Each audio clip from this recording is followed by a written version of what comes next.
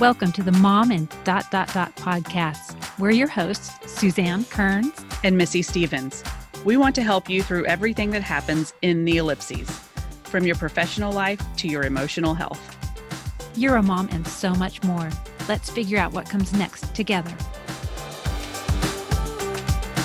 Welcome to the Mom and podcast. I'm Missy Stevens, mom and writer, foster child advocate, and this week, procurer of prom attire for my son, not for myself. If you need a size 5 red prom dress, or anybody does, let me know because we're trying to unload Zoe's. Now you have to sell one. There you go. Well, we're trying to donate it, which is harder than it sounds because there's really great organizations in Austin that will do these, free prom dress shopping events, but they're all mid-April. So you just have to hold on to it. I know. It's big. Anyway. And I'm Suzanne Kearns, mom and writer, LGBTQ and sex ed advocate. And today, after more than 5 years, a woman with a completed book proposal. So I may or may not talk about this more in the Look, Listen, Learns. We'll see. Teaser. Yeah, it is a super teaser. You'll be hearing about it for the next 5 years. Well, we're really thrilled this week to welcome Tara Stiles to the podcast.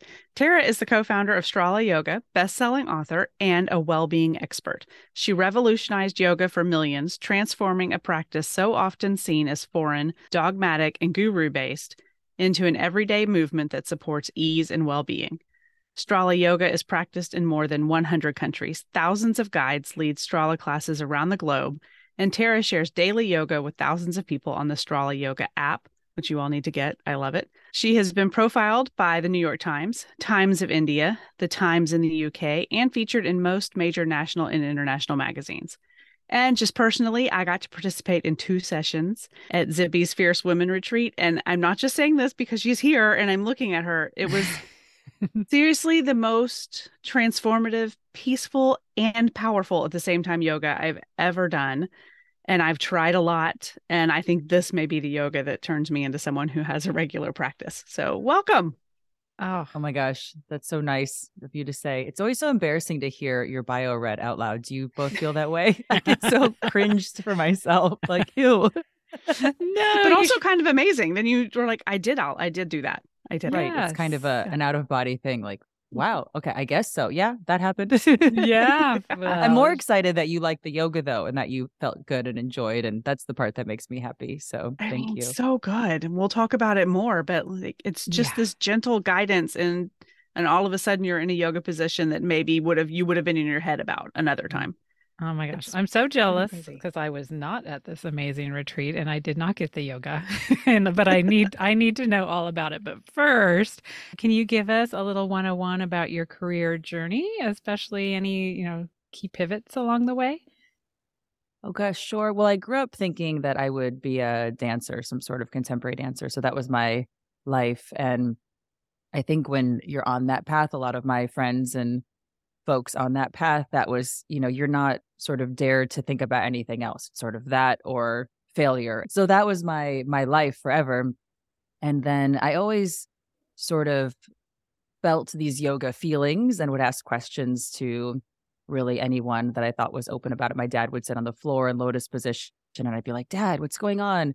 Are the trees connected and things like this? So I'd always ask these kind of strange questions for a kid.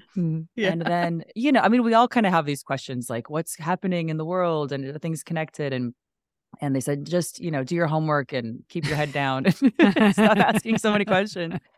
But then I got lucky in my ballet conservatory. My teacher brought in a really simple yoga class. This was back in the 90s. So I know obviously yoga is a lot older than 1990s, but that was still pretty new. Yoga wasn't something that somebody could have sent me to if I had questions about being connected and having a practice like this. So my first experience was a pretty simple physical practice, but I felt this feeling of, oh my gosh, I have more questions. And this is the practice that I want to help support my own life. And then my second thought was kind of this whack on the back of the head, like, why don't my friends do this? Why wasn't this taught to me before?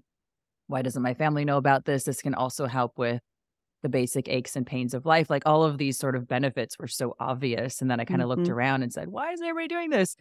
So slowly I just started learning more and doing workshops and whatever I could find. Yoga was written on flyers back then. You like gave 3 knocks and like went in the back alley somewhere and some old guy like gave you a book. And I'm like, cool. It was very like It's a Mr. dirty Miyagi. secret. It was like it felt like, I mean, I grew up on all those movies like the Gremlins and stuff like that. I felt like it was like learning about that. So I was really just super finding it. And the more I found all these little nooks and crannies, I realized, oh, wow, yoga is really secretive. And why is it so secretive? And why does it feel so mysterious? And my experience was it just felt really easy and natural. And it's not easy. I mean, there's a physicality to it, like anything you would do with your body. But I just felt like it was more like me than it was this foreign thing and sort of coming together. So I just started learning more. And then at the same time, without any real plan, I started sharing it with people because I was just talking about it all the time. I'd do a dance gig and the choreographer would be like, oh, I'm so stressed out. I'm like, oh, have you tried this? And I would do a few little just impromptu movements with them and they felt better. And then we'd have the same conversation like, oh, I never did yoga or I was intimidated or whatever. So I just kind of got pulled in. And then when I really started leading it one-on-one with people and I started this free class in Central Park and more friends started asking me to lead classes for their groups. And it just started to feel really good for me too. I felt like I was having this expression where I was now dancing with the people. So it sort of completed that feeling that I wanted for my life growing up. And I thought, also as a dancer, I thought, oh gosh, I'll probably do this until I'm 25 and then I better hurry up and get a skill because I'm going to need a job. So I thought, well, this is nice. This is something that I can do kind of forever. And the older you get when you do it, if you're still healthy, then that's amazing. It's something that can really support my life. So that's kind of how I started, I suppose. And I still feel like that. I mean, along the way, I started a small studio. I really didn't have plans to create Strala yoga and have instructors doing this. But one thing started to lead to the other. First, it was more myself. I was making videos on YouTube really early on, like 2006, just to kind of try to reach my friends, like yoga for hangovers and yoga for back pain and really just really fun stuff, like trying to convince my friends out of high school to get into yoga. And so that really led to more media opportunities and blogging and some sponsorships. And this was early 2000s. Nissan had this electric car and they asked me to be the person for it with some runners, this guy, Ryan Hall, who's amazing. So it's kind of this sports people. And then I'm like this yoga one over on the side. So I kind of fit into this category that I don't think really existed. These big brands that wanted to be more well-being focused would just somehow find me and say, okay, you're our person for this. And I got to design a clothing line for Reebok and sort of make it more sustainable. And this was kind of early 2010s. And so all of these media opportunities really came my way, which I was really grateful for. It kind of bought me some time to figure out what the heck I was going to do. And at that point, the studio was getting busy and people were coming and loving the way I was leading. And other teachers were saying, hey, I want to lead in this more gentle way. And I don't want to get burned out. I don't want my students to get injured. And can you kind of show me what you're doing? And so I kind of pulled on my dance background and then learning more Tai Chi and the healing arts and kind of things that were all for me coming together and the approach I was using and saying, well, I don't want to just put out this information until I know it really works. So that took a lot of time, which I felt like I had time at that point. So, over 10, 15 years, the Strala yoga studios around the world and those things that seem, I guess, a bit bigger than myself started to develop. And I'm glad I took time because I think those things can happen too fast if you try to make a business plan about it. And it really just happened out of a way of moving and really a laboratory feeling and kind of that dance studio feeling. We were doing it all the time in the studio and saying, okay, what's working? Oh, we're playing a little bit of music. People like music. Yay. But back in 2006 or 7, that was, it sounds so silly, but unheard of. In yoga classes. It sounds so silly. Yes. And it's not like I invented music. Like just playing it, before a class, like something soft or gentle. And really, I always loved these classic rock songs or music is just so powerful, and playing things that maybe you Yep. don't hear when you're shopping at the mall or whatever, the top hits of the day. Yeah. But these real soulful songs that maybe you heard your parents or an uncle or an aunt listen to, or you kind of grew up on, I really found that that was a huge connection into. So there was lots of little things I was kind of figuring out that helped the process, besides the way of moving in this gentle way from the center and not having endpoints and all of these kinds of things. So that really helped the development of what I continue to do. I want to talk a little bit about the Strala philosophy because it is different because it's not just straight yoga, it's not Mm. Tai Chi. It's this different combination, and the music is something so interesting that I'm glad you talked about that because it was Mhm. really moving when I took your class. And I realized at some point my brain went, oh, normally this would be like whale sounds or something, or just Yeah. something nature sounds or something, which is great. It has its place. But to hear these words, and I think I messaged you because it was revolution, we were Yeah. talking about these words were also connected to what was happening in my body at Mm. that time. So rather than me rambling about it, if you could tell us a little bit about the Strala philosophy and how that came to be. Yeah, no, you described it perfectly. I think what I always wanted to do was to help people feel better and to feel more like themselves. And Mm-hmm. that's kind of, I know it sounds so simple and corny, but that's really it. And it's so easy, especially with yoga, to feel like either, okay, cool, I got that, or I'm never going to be able to do that, or, oh, you need 2 blocks and a blanket and a chair to do that, or next Mm-hmm. Tuesday, you're going to be able to do that. And it's all of these things just take you out of the moment of what's happening. So, what I loved about exploring how to move in the beginning was describing the movements frame by frame of what's happening. And I think that really came from just my understanding of movement in general. Mm-hmm. And a lot of yoga classes just seemed kind of funny to me. I would be a young dancer in my early 20s, and a teacher would call me to the center of the room to do a back bend, and then everybody would clap for me. And I'm like, well, I'm not good at yoga. I have a dance background and I'm in my 20s. Like I can't really do a big back bend now. So I was thinking this may be really enjoyable for a lot of people, but I was definitely more interested in the experience of moving in a way where you see progress physically, but really the point is the physical and emotional connection the entire time. So what's happening with you before class, after class, all of that. And the best I can do to facilitate for someone is to also be moving as best as I can. So I started just experimenting with the before and after class, just putting some music on. So simple, Mm-hmm. not doing things that would be drawing attention to myself, like looking at my phone or standing in the front of the room, not talking to somebody. These kinds of things I started to just kind of get obsessed with and think about all the time. If Right. there was a group of people, kind of like a clique talking to each other, and there was one person that was kind of lonely in the side, I would go over to the clique and then move my body and open up a little bit. And usually they would either break up and disperse, or that other person would feel invited in. So all of Mm-hmm. these things that would set the stage for feeling better and feeling included because you're including Right. yourself. And of course, that comes to the movement as well. I mean, what I learned from studying Tai Chi is all the things that I felt my whole life about life and yoga, but it really made sense in the physicality of softening so your breath can move you. And then all of a sudden, the end isn't the warrior two. That's just another moment along the whole path of the flow. You're there, and Mm-hmm. then, okay, the next breath lifts you up a little bit and expands you. And then you're not moving yourself back. Your breath is actually moving you the other way. And then, oh my gosh, you're actually participating and letting your breath move your body. And when you do that physically, just turns out that you can accomplish more. So that feeling of, wow, I'm actually doing this hard thing. My body's doing something challenging. I am getting stronger without the stress, without the struggle, and without the tension.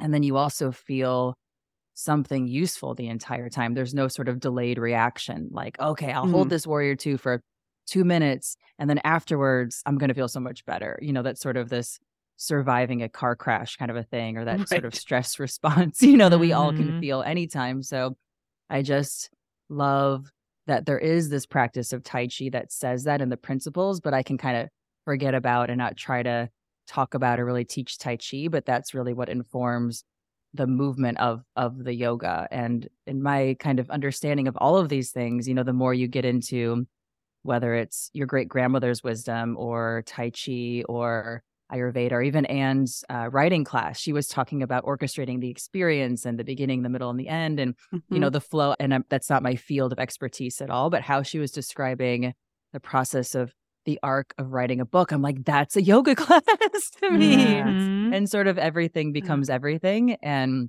I just get really excited about that. But yeah, I think the core difference between Strala and maybe a vinyasa class, where a vinyasa is moving, but you're moving kind of pose to pose to pose, and you're really focusing on those moments or those pictures of the positions. And Strala, Yes. you're doing all of that as well, but the whole thing becomes one continuous movement, and that's the goal. Then you become the goal instead of trying to get into, version 3 of the position, for sure. Yeah, I've always felt so much pressure to like be a yogi. I have to get this position just right, and you want to look like you know what you're doing, and it feels weird in a class. And I didn't feel that when taking a class with you. I just felt like I'm just here doing me. I don't look like any pictures of any yoga people ever. Like that's just flow. Goodness. I mean, how boring would that be if everybody's like doing the same thing and thinking the same thing? And I mean, even just what I kind of learned over the years is you feel so much when you do the thing step by step. And if you tell someone how to feel, it doesn't work at all. Oh, feel good right now, or now you're supposed to feel empowered in this position. Like it's just so disingenuous.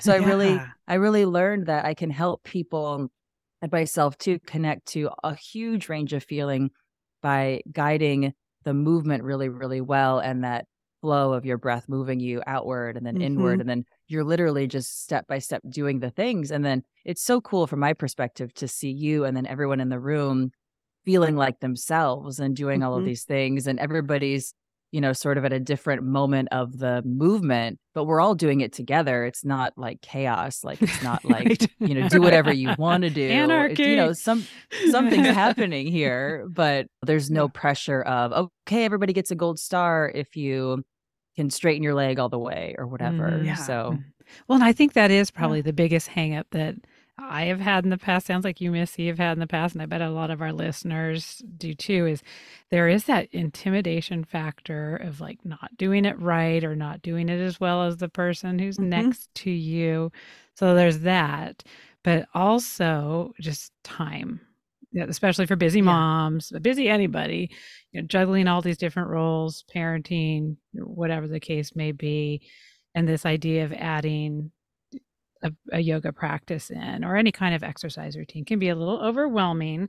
I know my husband just did his this morning. He went and we've got he's been really good about it lately. I know he does his Peloton. He does that, and I don't know what my hurdle is. I think a little bit of it is I'm not doing it right, and a little bit of it is just how do I weave this into all the other responsibilities of the day. So how are some ways that you suggest that people start to adopt the Strala practice into their life in order to fit it in with everything else? Yeah. Well, I got to give a talk. It was midnight our time, but for a Singapore class, and it was young students, but it was kind of the same questions as us busy moms. And the student asked this question. It was so adorable. And they said, I felt like they were a 40-year-old person, but they were in an 18-year-old body. And they said, I do my work, I do my classes, I come home at the end of the day, I'm exhausted. I just want to sit on the couch and relax. How do I do yoga from there?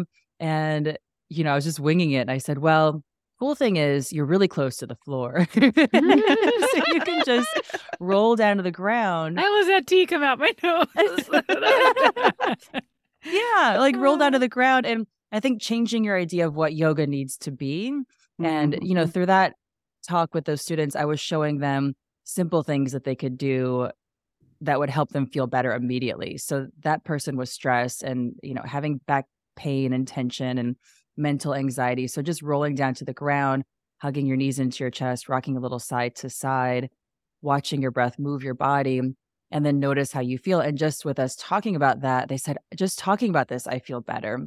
Knowing that I can do this for a few breaths, exchanging this, I need an extra hour to, I can take a few breaths when I'm making dinner and just have a breath body connection for a moment. And that might make me feel more excited to sleep better tonight. And then if I sleep better tonight, maybe I'm up in the morning and I'm thinking, wow, I'm awake and I have so many things to do, but I have about 20 minutes. Maybe I can do a gentle practice, just crawl down to the Mm-hmm. ground and do it in the pajamas or whatever. So I think kind of Mm-hmm. changing your idea of what it needs to be and how long it needs to be and what it needs to Yes. look like You and don't just need kind this of, special outfit that the yeah. people on the internet wear or Yeah, I mean that is a big thing. I mean it's so it's a big silly, thing. but that's we have been brainwashed by society that in order to exercise I really wanted to open a gym once where you could just Mm, wear your suit and heels and mm, whatever that you were wearing at work that day. I mean, not on the treadmill, you're going to break something, but so you could go in if you wanted to go do a round of weights or whatever you wanted to do, that mm. no Yeah. one would look silly, if they had to go in there with their work clothes on. Because there's this weird barrier of like, this is what I wear to do this, and this is what I Mm-hmm. wear to do this other thing. I love that idea of just like pajamas. I don't know. You're wearing your business Yeah. clothes. Just get on the ground. Yeah, it Yeah. shouldn't matter. And then the more you can fit in those little moments in your day, then you just feel better. Like you said, it's then you don't have to be split personality. This is my work mode, this is my mom mode, and this is my exercise mode. I mean, that just sounds Mm-hmm. exhausting right there. I don't want to do Right. that. Like Yes. even for our app, if I'm just filming at home, I'll just, I'll put my hair in a ponytail so it's not in my face or covering the microphone, but I'll just be in something that's pretty comfortable. But if I'm doing it just for myself, yeah, it doesn't matter at all. And I think just normalizing sitting on the couch and breathing or crawling down to the ground, normalizing just getting on the ground is such a big deal. I mean, it's Yeah. something at some point in our life we're going to be grateful that we're still able to get up and down up off the ground and Yes. have that sort of skill and just that basic coordination and feel better in all of those moments too. That's one of my main goals is to be able to Mm. get up and down off the ground well into Mhm. my golden years, whatever those are. That is a You huge can do thing. it.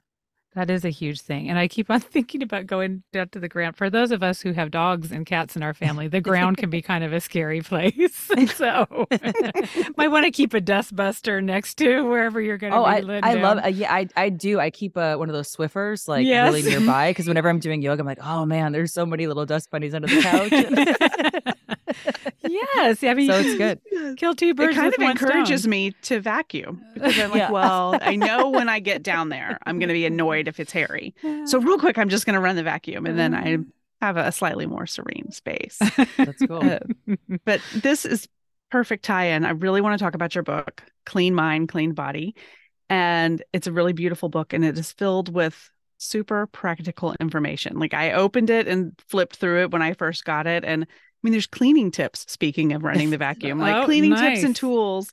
It's not woo woo. A friend of mine Mm. said, you're thinking about doing a mind body detox? Like that sounds really woo woo. And I'm like, it's not. Like it really is grounded. And there's so much just good wisdom. And I really love what you say about we're not stuck with our habits and tendencies. That's not who we are. It's just a thing. And yet, even though I'm so committed to it, talking about this detox, it's scary. 28 days. Like I have told myself I'm going to start when we get back from this conference we're going to in a couple of weeks. But 28 days sounds overwhelming, Hmm. no matter how lovely the book is. So, how does it work? How much time do we realistically devote to unsticking our mind and our body and being detoxed? Gosh. Yeah, I mean, unfortunately, I mean, you all know with books, like there has to be something in it to do. Yeah. So that's kind of the good thing and the problem.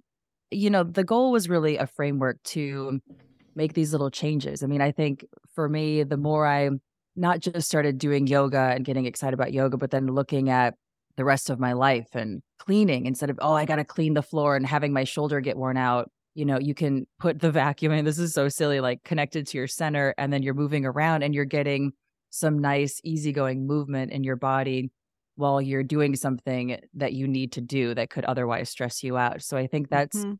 that's kind of the goal is to do these things day by day and fit them in a way that does feel good. And, I don't care if anybody does all of the things. I don't think that's even, I mean, I shouldn't say this as an author, but I don't think that it's really necessary. I think you do the things every day that call to you and help you feel better, but you drop the Yeah. things that don't.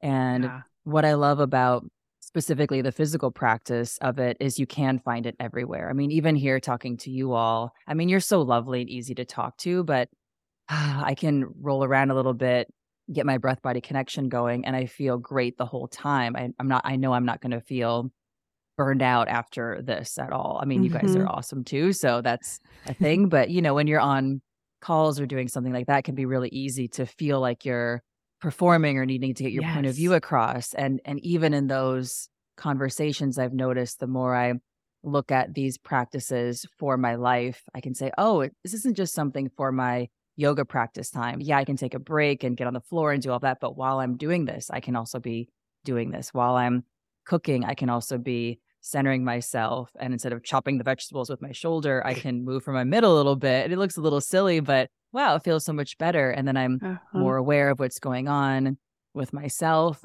I feel like I don't want to distract myself with my phone. I can look at the pasta boiling and maybe do a bit of breath body connected movement instead of looking outside to fill that sort of hole. I mean, I heard somebody say like the digital pacifier, that we have. Oh my Yeah. gosh. So Yeah. I've just noticed that doing these things in life and changing those habits. And, it's really I think a thing of being okay with noticing how you feel and noticing your habits. I mean, you don't have to admit like, oh, I check my phone too much, like we all do. So I want to check my phone less. Okay, how do I do that? I can center myself, take a breath, body connected moment. And then do I really want to check my phone? Is it an email thing, or am I just bored, or am I just looking for some sort of connection that I can get with myself? So I think, Mhm. seeing all those things and doing those daily, whether it's the recipes or the cleaning or the journaling or the meditation, like it doesn't matter, but it's sort of, those are all just blueprints to get us going with it for sure. Oh, oh, I Yeah. love that idea. That's so Just freeing. Once again, like you don't have to do the whole 28 day. yes, Yeah. but just this idea of these micro habits too, Mm. that you're just Mhm. weaving into your day. Because I think that's another thing that we've been trained to believe, that any type of practice has to be 30 consecutive minutes of doing this exact one thing, which is a lovely goal to have. But for, those busy days when you're not going to be able to do that, you can do something for 30 seconds while you're watching the spaghetti boil or whatever. And I'm actually feeling so proud of myself. I was leaf blowing and getting Mm. a lot of strain in my shoulder. So I did the core, and I was like, That's this looks awesome. obscene to anybody who's watching, because it kind of looked phallic the way I was doing it. But I took the leaf blower and kind of put it more in my core, because it was taking a lot of that pressure off my shoulder when Mm. I was doing it. And so I think that is just, I mean, it's a common sense way to think about it, but Mm. there's so many different things that you can do from the core versus this very unnatural, like arm aching way of doing it. Yeah. Yeah, Well, and just huge learning, shifts. like you learned that about your body. Like that doesn't feel good. Like Hmm. that's I was a little self-conscious when I was doing it in the front yard, though. I was like, I love it. Well, yeah. maybe you'll influence the neighbors to do it the same Yeah. way. there might be You a know, TikTok of me. it's only weird when you're the first one doing it. And then after that, it just becomes that everybody's doing it like that. Oh my god. And You're nobody gonna has shoulder change pain the way the anymore. world blows leaves. Yes. Yes. Okay, good. Well, now I have a reason I can justify it if anybody's like, Yeah. "What are you doing?" Oh my gosh. Okay. So I love the practice and everything, and how we're going to work it into our lives, and I'm fully bought in.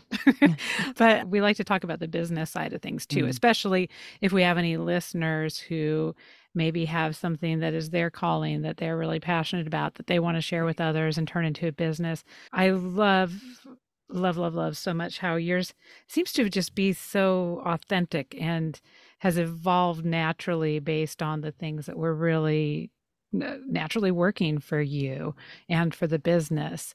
But I'm sure that there were some hiccups along the way, and I'm sure that you've learned some important lessons. Is there anything that kind of the top things that come to mind about building your brand, building your community, building your business, that maybe some listeners could learn from your mistakes or from Oh your gosh. Yeah. successes? No, I've got lots of them for sure. I think the best thing looking back right now is allowing myself to go slow and allowing things to, like you said, just happen and naturally evolve.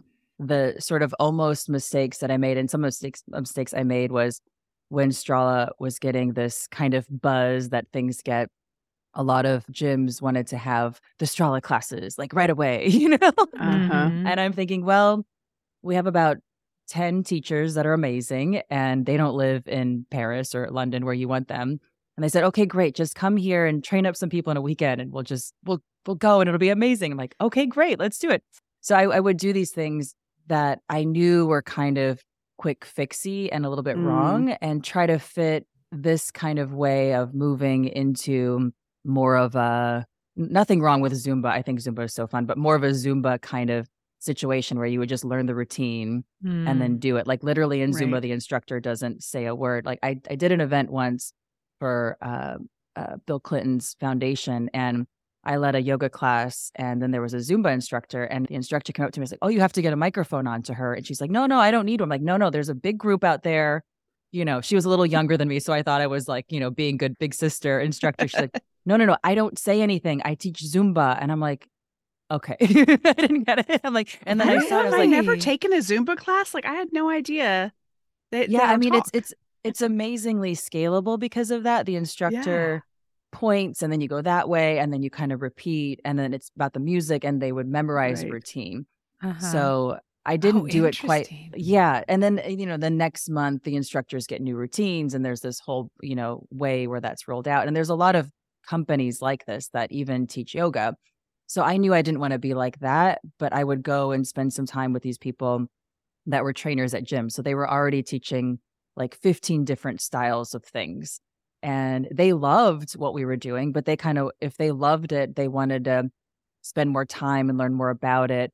And I felt so bad for them because their day would be like 15 classes of totally different things, like, meditation and then up and down jumping aerobics the next hour and then one to the next, the next, Yeah. the next. And some of them were great and it worked and some of them were not great. And then of course the gym chains kind of take their own liberties and were using taglines that we didn't like. So I kind of shut that down and we just grew more naturally and then let the people come to us that actually want to do this. and Yeah. and everybody wins. So now it's kind of incredible. So I made a mistake that, not very many people even knew about, except for my friends, where I was like, okay, I'm going back and forth to Paris and to London doing these things and growing really fast and it's going to be amazing. And in my head, I'm thinking, this is not going to work. Or at least not, it was working. And that was the horrible thing, but it wasn't fun. And it wasn't what I thought, what I wanted it to be. Yeah, Right. depends It how you was define work. Yeah. yeah, like it was successful. And actually, I went to one of the gyms to teach a class for an event. And one of the participants at the gym came up to me and said, oh, how long have you been leading Strala yoga? And I said, well, kind of from the beginning. And he said, well, you're pretty good at it. We should tell the owner of the gym that my instructor's really good, but you're even better. I hope I so. thought, well, that's cool.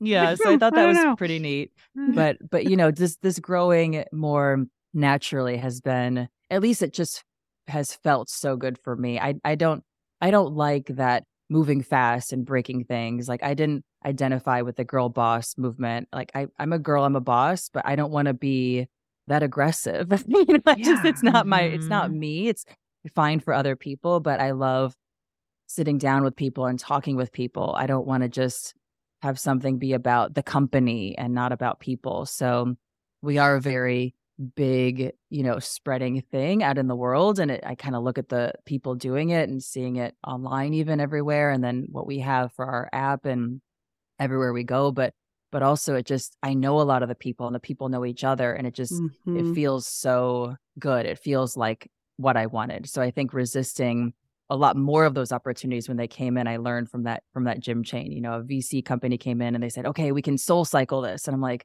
okay, I know not to do that now. Yeah. I know it would be successful, but it would kind of come and go and be in the news. And, oh, what happened to Tara Stiles? What happened to Strala Yoga would be like the first thing that would come up on Google instead of like, oh, I feel good from that class I took once, or, so really kind of thinking of what do I want to put out into the world and knowing myself and knowing that I don't want to be in a situation where I'm forced to grow for some investors and then, sell it to some data company or Amazon at the end of the day. Like this is really nice to have it how we have it and to actually see it grow bigger and bigger and bigger without that poke from that other side that you can do things for sure. So I felt really happy about that for sure. That's a I lot think of that's, restraint. I mean, that yeah. takes, because most people would be like, yeah, I do want to sell this. I want a lot of money, and then I can do my yoga however I want here in my living room. And But I can do that now. I mean, isn't there Because yeah, you're that doing like it now. ancient Yeah. proverb of like, oh, you have this boat and a fish and a lake and this land, and don't you want to have 10 boats? And it's like, oh, then what? Oh, then you would have 30 boats. And then what? And then you could go to a land and have a boat and fish on the lake. And I'm like, but I have that now. I love it. I butchered it, but yeah, I sort of No. I feel I like get every it. step along the way, I feel like I have everything I need, and also other people. Yeah. I've set up other people to have what they need, and we have a sustainable organization, and it just does feel good. What does the Yeah. organization look like? I mean, I'm sure you're not sitting there designing the app and like, so Yeah, do you have yeah, I a have no full skills. business? Do you have a full business team? Are you managing all of that? Or like, do you have some type of team that takes care of all that side of it? Yeah, well, no one takes care of everything, which I also learned that there's not one person you can get that just does it all. Maybe Mhm. there is. I haven't, and if I could figure that out, maybe that would be good. Or maybe you have to pay them like all of your money. Maybe that's the problem. um, but I got lucky. My husband, Mike, we work together. He also teaches Tai Chi, so that's great. And he loves to do that. And he answers all the emails, which is wonderful. So he Mm. loves to talk with people about their back pain, about what's going on. And then a lot of the people that I've met along the way through teaching leaders and guides also have special skills. So our graphics person is a Strala guide. We have all of these people that do different things for us that I also know from yoga. So that's kind of Uh-huh. really cool.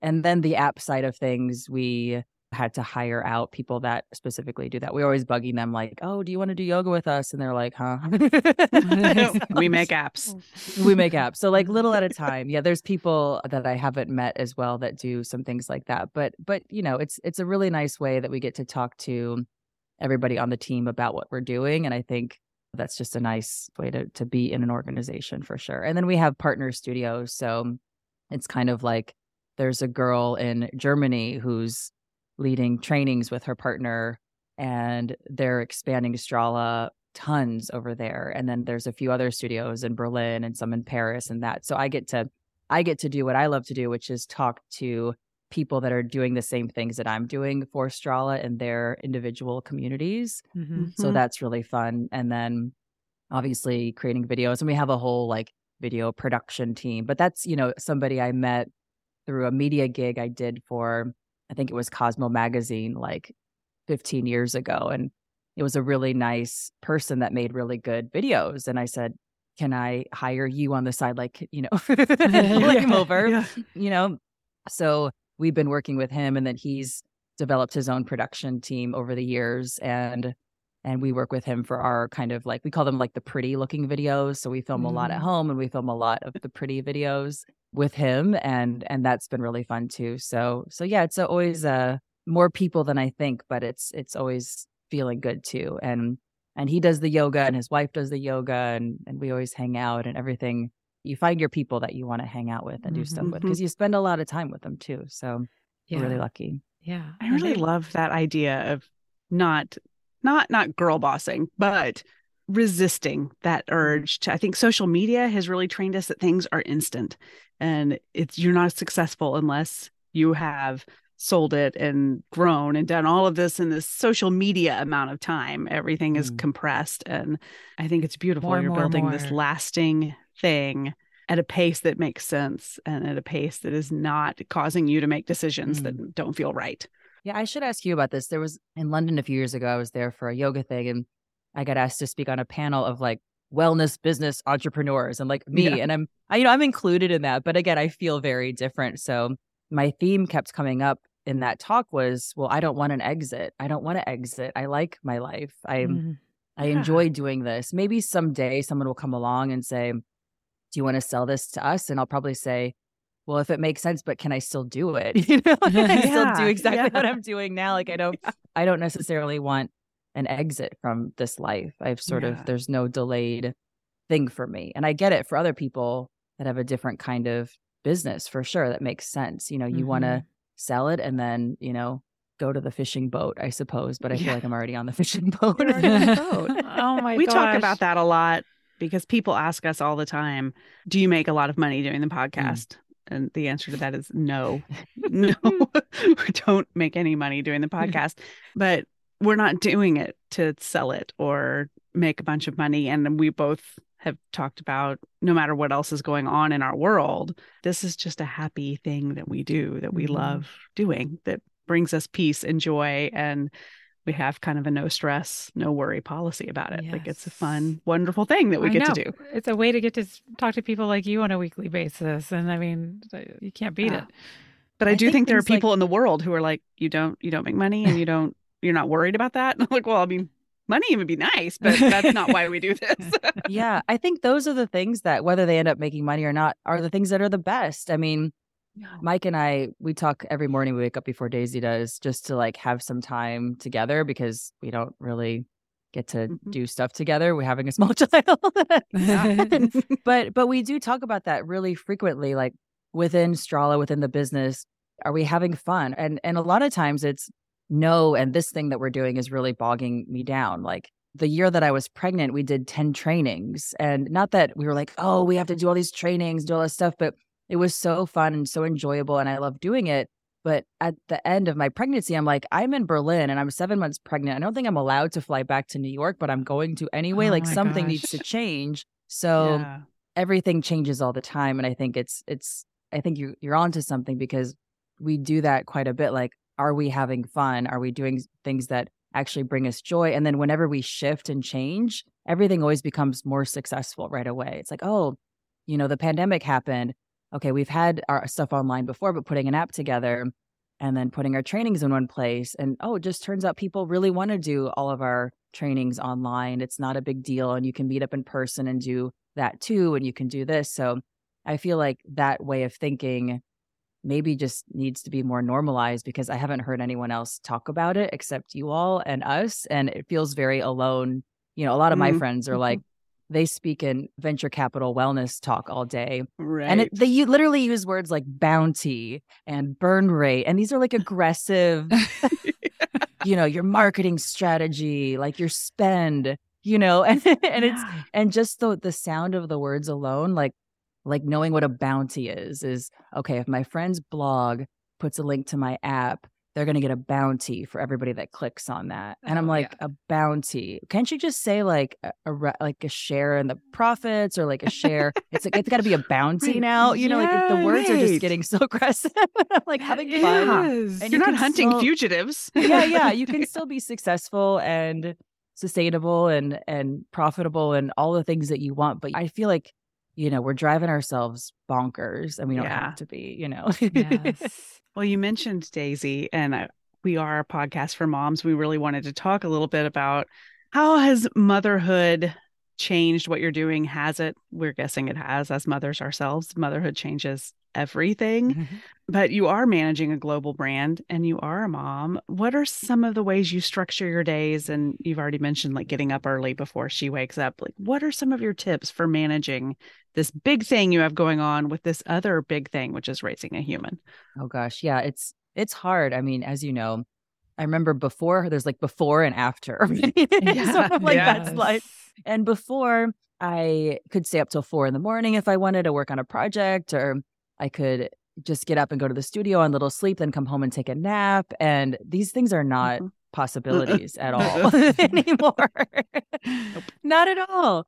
And I was a person before where I did a lot during the day, but structure wasn't, I had to have a class at a certain time or have a meeting, things like that. But my other things were just kind of, whatever. I'll do everything when I want to do it, and I'll sleep when I'm tired.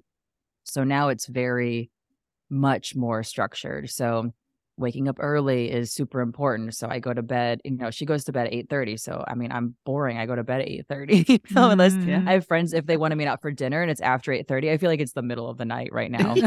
But this is just, her stage. She's 6 years old. So this is, what's happening now. And it's been different before when she was younger, and I'm sure it'll be different when she's older. But now she goes to school all day. So I wake up in the morning early with Mike, and then I do a lot of the things that I sort of need to get done, whether it's like meetings with the team or emails or, just kind of work things like that.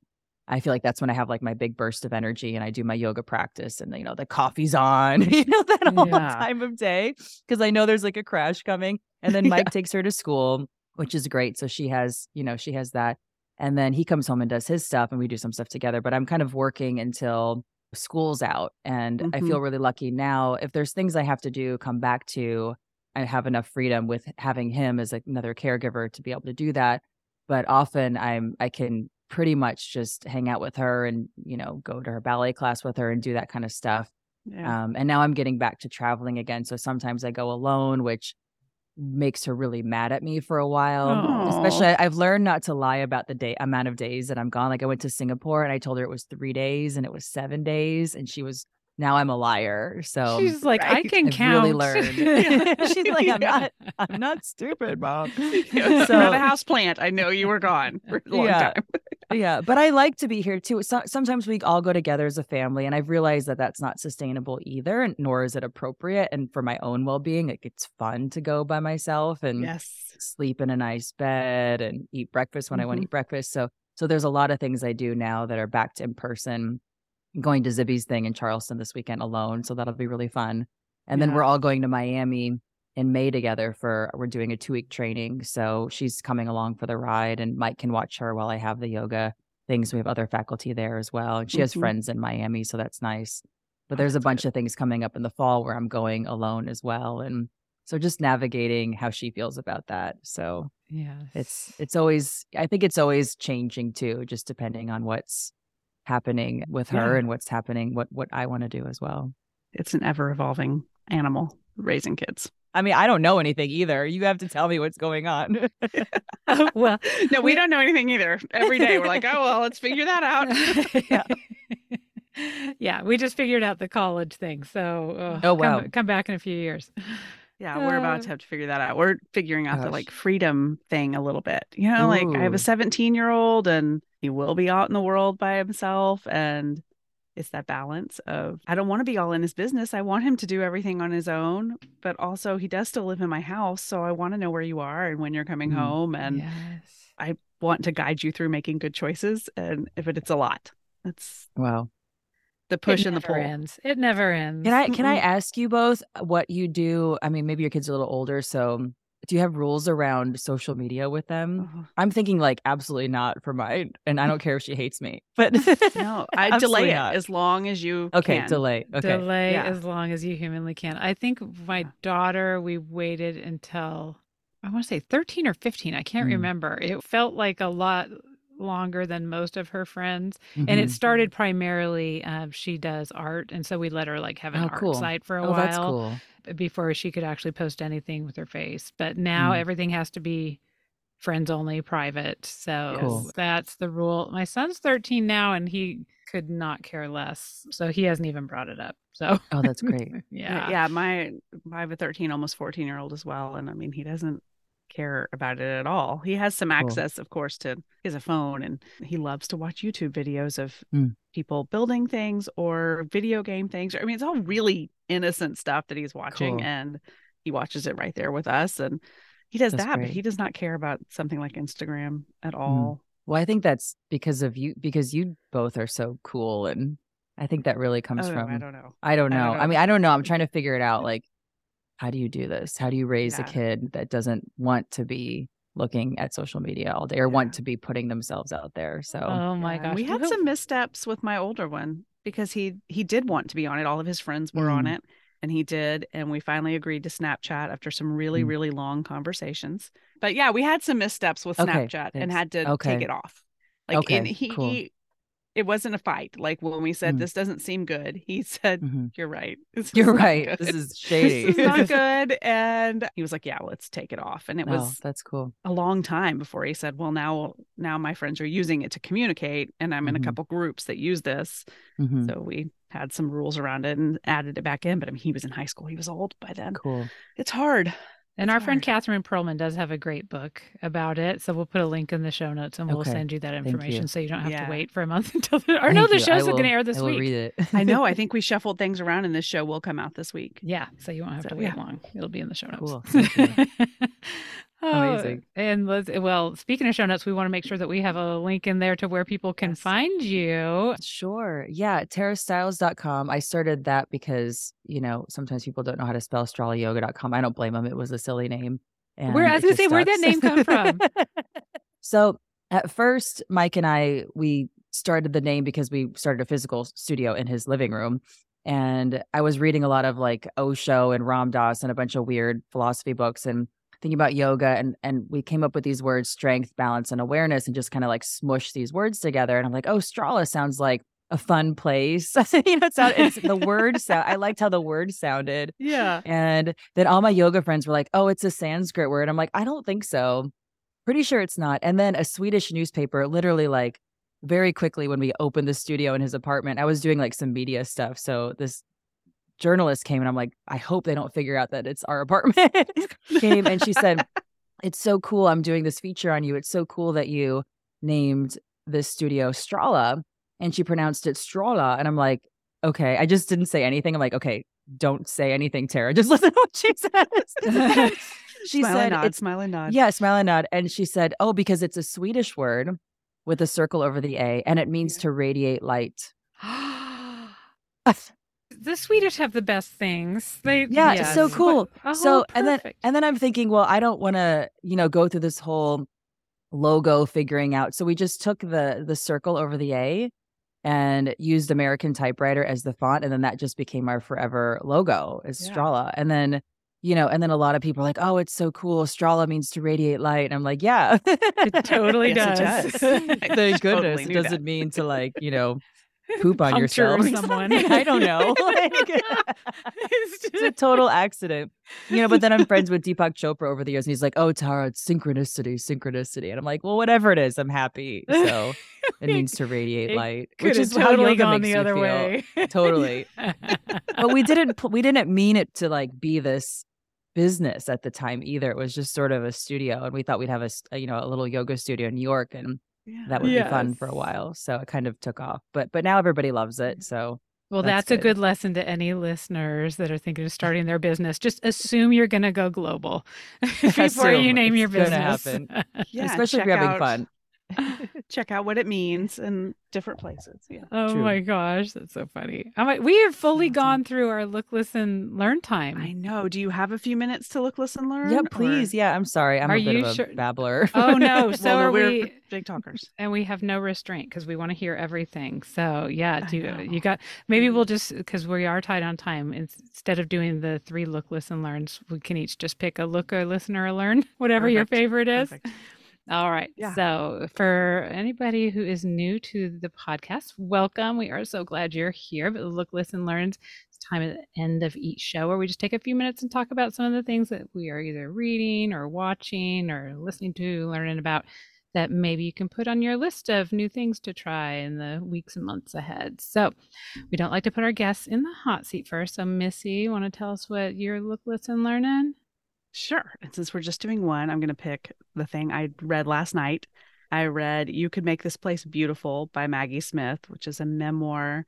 You may remember her. She had a poem called Good Bones that went viral. I don't know what year that was, but the nightclub shooting. Pulse? Yes. Right after that, like she didn't write it about that, but it was published right after that and went viral. So you may have read it, but that's where the title comes from. But that it's a memoir of her divorce, and it is so beautiful, which sounds like a crazy thing to say about a memoir of divorce, but it's very beautifully written. It's sometimes really laugh out loud funny. She's very funny, but it's also so moving. And I cried and I stayed up way too late and I could not put it down. Yeah. It was just such a compelling book. So, highly recommend reading that one. And if you are going through a divorce or know someone who is, it may be sort of triggering, just putting that out there, but it is a beautiful story of life. So that is me for this week. What about you, Tara? And Tara, you can do as many as you want. Yeah, Oh, the you're guests so can nice. do 3 if they want. That's amazing. Oh gosh. Well, I think the main thing that's coming to mind now is this book by Jane Goodall that I'm reading called Hope. And actually, you all and Zibby inspired me to start a little bit of a book club for our Strala community because, a lot of our wellness friends, we read nonfiction books all the time, health books and Mm-hmm. how to be healthier, like all this stuff. And it's for me, it gets a little. It's not that it's boring, but it gets a little one note in a way. And Mm-hmm. meeting you all and meeting Zibby and just diving into stories and memoirs has been really fun for me, and also Mm-hmm. has helped expand and feel differently about everything that I'm doing. So we're doing this kind of no pressure read along if you feel like it. Yeah. And our book for April is Hope by Jane Goodall. I thought it'd be great for Earth Day, just kind of thinking about that. And then reading her story and hearing her talk with her co-authors, just more conversations about how she feels about everything and so much of what she overcame. I mean, being in the jungle with the chimpanzees, and the person who sent her there was a local guy, and he thought, well, the chimpanzees will probably warm up to you because you're a woman and you have patience and all of this stuff. And that was really way before women were traveling and really doing much of anything. So I thought that was really cool. So I learned about just perseverance from her. And then a surprising thing that really helped me was her how she feels about her body and how she looks. She has this kind of scar on one side of her Mm-hmm. face, and a lot of people say, "Oh, why don't you get that fixed or whatever?" And she said, "Well, there's a big story about how I got that, and I want to keep that story with me." And she was climbing up a mountain to, talk with one of the chimpanzees or whatever. And she Hey. grabbed, "Hey, what's going on?" And she grabbed onto a grass or something, and this humongous boulder, like 100 pounds, got her and then threw her down. And because of the way she rolled, she ended up not dying, but rolled off to the side. But this boulder landed on top of her, and it took like 3 or 4 grown men to get it off of her. Oh, And she said it's this amazing story that she survived, but why would she change how she looks and how her body and her face is a reflection of her whole life and everything she's been through? And I just thought that was so powerful oh, for me to hear about, beauty standards, especially in the Instagram age, and wellness is now like going to the spa and getting these sneaky facials and like injecting yourself with all these things, mm-hmm. and looking like Yes. and that filter that like makes you look 15 again or whatever. And, I've been thinking a lot about just, it's cool to be yourself and to, of course, make your own choices and not be judgmental about if you're doing that or not doing that. But, all that aside, it's just cool and inspiring to hear the story of somebody who's so awesome, who just leaves themselves alone and enjoys every stage of their life. So I thought that was kind of a sneaky book about conservation, but also about a way to live and beauty and a way to live better. I love that idea of just living each stage of your life and Mm. just Yes. don't have to live in your 50s like you're in your 20s. And I don't know. I just saw a clip of Michelle Obama. She was on a talk show that she was talking about you're enough. You will always have Mm. everything you need if you understand that you are enough. Mm. And Mhm. it gave me chills. Mm. And It's like your she was boat talking, story.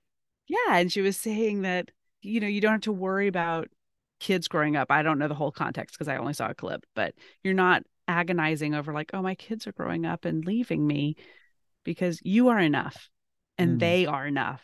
Mm. And it's just, yeah, I love that. So I want to read that book. I love the whole That's concept. cool. Oh, the audiobook is really good too, because you hear What? her speak. The audiobook is Oh, Oh, great. Yeah, oh, I yeah, love, which is yes. nice. oh, I have a credit. Maybe that's what I'll use it on. Yeah.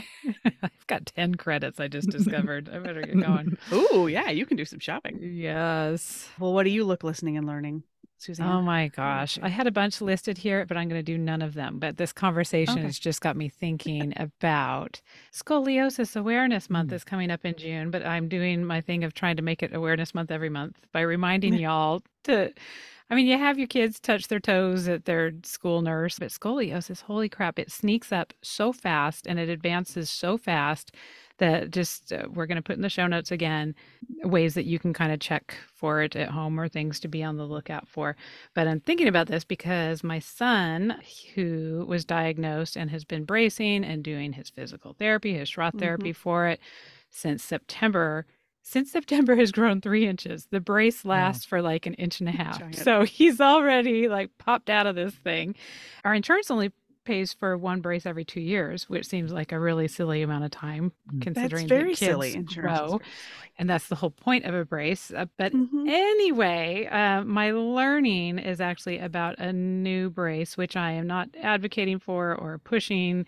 I am currently learning and researching about it, called the whisper brace, which is, I think, Missy, you and I, back when we did our ladies weekend and my son had just gotten this diagnosis, our friend Beth had said, like, isn't it shocking how this is like one of the few medical things where we're still using the same procedure or the same brace that was around no advancement. like in 50 years ago. I mean, it's basically just shoving a kid in a tube and tying him real tight. And so, I mean, I've had my own concerns about it just because, I mean, the poor kid can barely move side to side. And I mean, it's nothing different than every other tens and thousands, millions of kids who have to deal with it, go through. But there is this new brace. Well, the thing that got me started on it, we went, it's not an orthodontist, orthopedist. I always call him the wrong thing. Orthopedist, I think is right, is inventing a new brace. And so we've never had time for him to try it on. He wanted people to be like investigative, whatever, to put it on and give feedback on how it feels. And just see, and this thing's like a year's off, and the doctor's actually moving, so we'll never get to use it anyway. So it was very much like, try on this neat thing that's amazing that you'll never ever get to use. But just seeing his face light up as far as, oh, it's flexible, I can move, I can reach down and pick something up if it drops, made me start doing more and more research about there's got to be something else available. And there is this whisper brace, which there's no research. It hasn't been around for 50 years like the other ones. It's just kind of anecdotally like, oh, it corrected my curve at this level. My kid enjoys it. That's about all there is. And by the way, it costs $10,000. So good luck if it doesn't work. And the only person who does it in Texas is in Houston. So we would have to drive to Houston every time we need an adjustment or all these things. So we're trying to it's just learning all these different things as far as, is it worth the risk? What if it's not doing as well as this other alternative? If it's not broke, don't fix it. He's been having a lot of success with the old-fashioned way, but just our conversation about movement and body and this idea of flow and how restrictive it is in the classic Boston style brace, which is very rigid, very, 18 hours a day he's in this thing. It's making me more and more think that whatever the cost, it is worth to, maybe we'll help some other kid 10 years from now if this becomes the new standard and there is this more room for this flexibility in the movement, or maybe it ends up being the wrong thing. I don't know, but it is just one of those things that we parents have to do, where are we making the right decision? Or are we making the wrong decision? Having to listen to our guts and listen to our kids. But the biggest thing is, as I am in all these scoliosis Facebook groups, every day there's a kid having surgery, like either the tethering or they get these spinal rods put in, and lots of kids need to do it. And some kids could brace 23, 24 hours a day and it still is their curve's going to progress.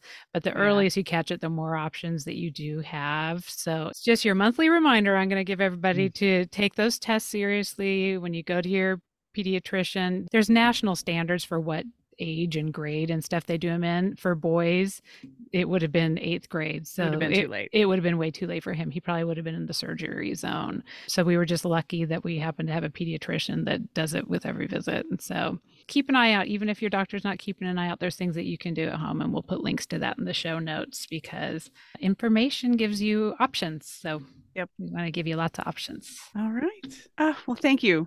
Thank you so much. I hope everybody goes and gets the app and checks out your website. You have some retreats coming up, I think.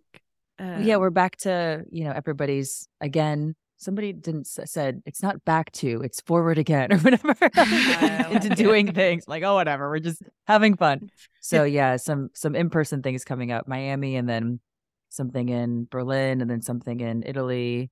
And that Dolomites keep one. going. Yeah, the Dolomites. Oh, nothing in Texas. I'm going to have to get a van and just, go on an American tour. Maybe Daisy will be up for that. She would love it. We can pimp out a van, There you go. Perfect. Yeah, I'd love to come see you. Yeah. Oh my, awesome. This was such a pleasure meeting you. Have a wonderful afternoon. I got to run, you guys. I got to go to the next thing. It's amazing how fast the day goes. I know. Time flies. All right. Nice have a good afternoon. Good to see you. Bye-bye. Bye. Thank you so much for joining us for the Mom and ... podcast. We hope you enjoyed today's show, and if you know someone else who could benefit from the episode, please be sure and share it with them. And while we're begging, please subscribe and rate us wherever it is you listen to podcasts. You can find links to all the things we discussed today in our show notes or over at our website, momandpodcast.com, with the A-N-D spelled out. In between shows, find us over at the socials, including our private Mom and Community Facebook group. The links to that group and all of our socials can be found at momandpodcast.com. Thank you so much for your support. We appreciate you more than you know. Now go out there and make your ellipses count.